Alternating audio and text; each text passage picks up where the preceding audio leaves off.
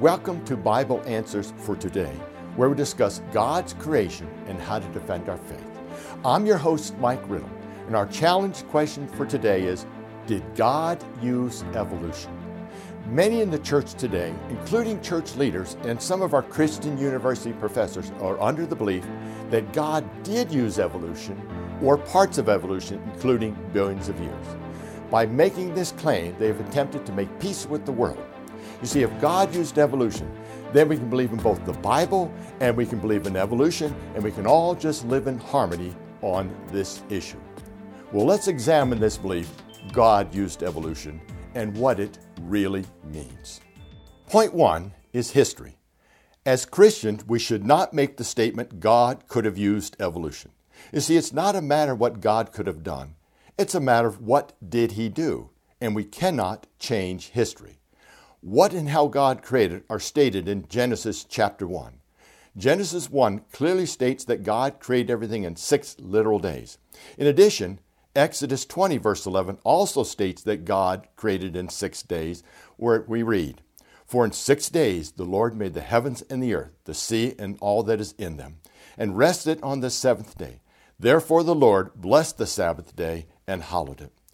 So Genesis 1, along with Exodus 20 verse 11, both declare that God created everything in 6 days and not millions of years. Point 2 is logic. The statement God used evolution is illogical. Why is this? In logic, there are laws of logic. One of these laws is the law of non-contradiction.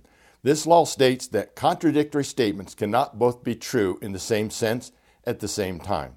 Now let's examine the order of created events in the Bible with the order claimed by the evolutionist. In the Bible, it states that God created the earth on day 1 and the stars on day 4. Notice the order, earth first, then stars.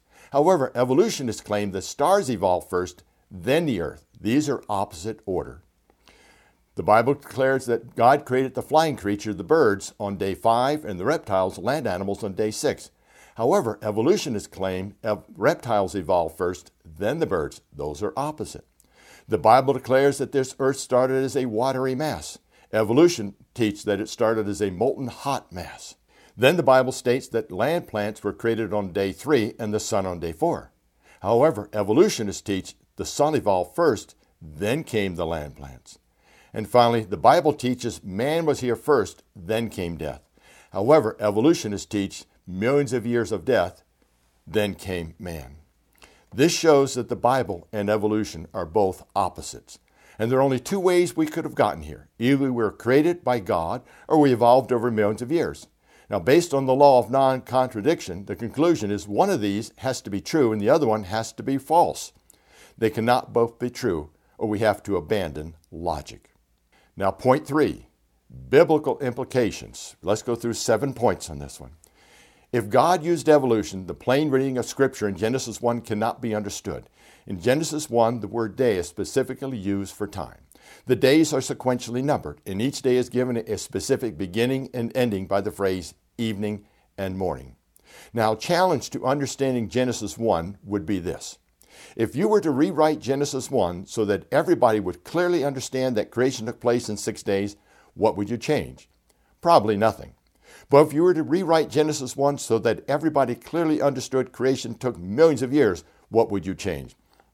Well, you wouldn't use the word day. You also would not use the phrase evening and morning. In other words, you'd have to do a lot of rewriting. If God used evolution, that would mean millions of years of death and disease before sin. This changes the very foundation for the gospel because sin is no longer the cause of death. If God used evolution, then God would have called millions of years of death and suffering very good in Genesis 1:31. If God used evolution, then commandment number 4 in Exodus 20 verse 11 is not true.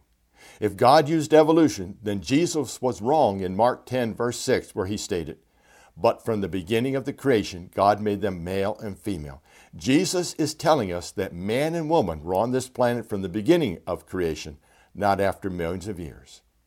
If God used evolution, the Genesis flood would have to be a local flood and not a worldwide flood. If the flood was worldwide, then it is responsible for the fossil record and not evolution. And finally, if God used evolution, then logic is no longer valid or the Bible needs to be rewritten. We have answered the challenge, did God use evolution?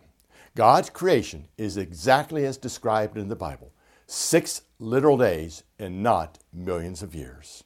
Now we will leave you with this final scripture because it is very appropriate for the topic we've gone through today, and it comes from 2 Timothy 4:3-4. For the time will come when they will not endure sound doctrine, but according to their own desires, because they have itching ears. They will heap up for themselves teachers, and they will turn their ears away from the truth and be turned aside to fables.